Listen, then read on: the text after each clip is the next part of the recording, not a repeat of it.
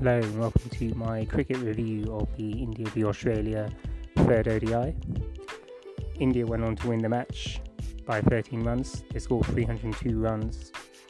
So in the end, they'll be happy with the way things panned out, but I don't think they played well enough, to be honest, to be pleased with their performance. I think they should have won by a bigger margin than that, and I think they were lucky that David Warner was missing from the top of the order, because if David Warner was in the team, I think India would have struggled to defend that score. I think the biggest concern for India is the batting. Losing 4 wickets relatively early on, it's not great really, especially when you're playing against a team as good as Australia. You need to have your top order batsmen scoring more runs at a consistent level than what they are at the moment, and apart from Virat Kohli, the other players, they seem good, but they just don't seem to be consistently scoring big runs. And if you look at people like Shikhar Dhawan and Shreyas Iyer, they play attractive shots, but they just don't get the big scores that win you matches enough, really.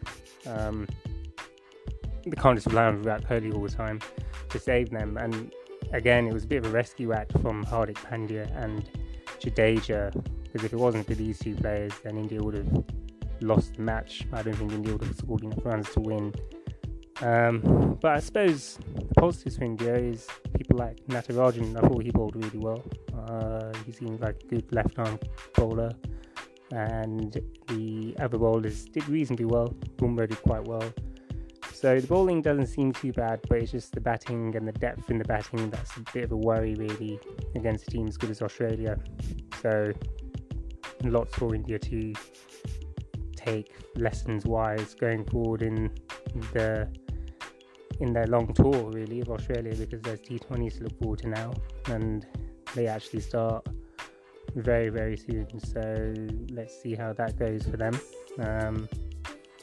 But yeah, well done to Australia winning the series 2-1, deservedly winning it. And as I say, we look forward to seeing how the rest of the tour pans out for the Indians.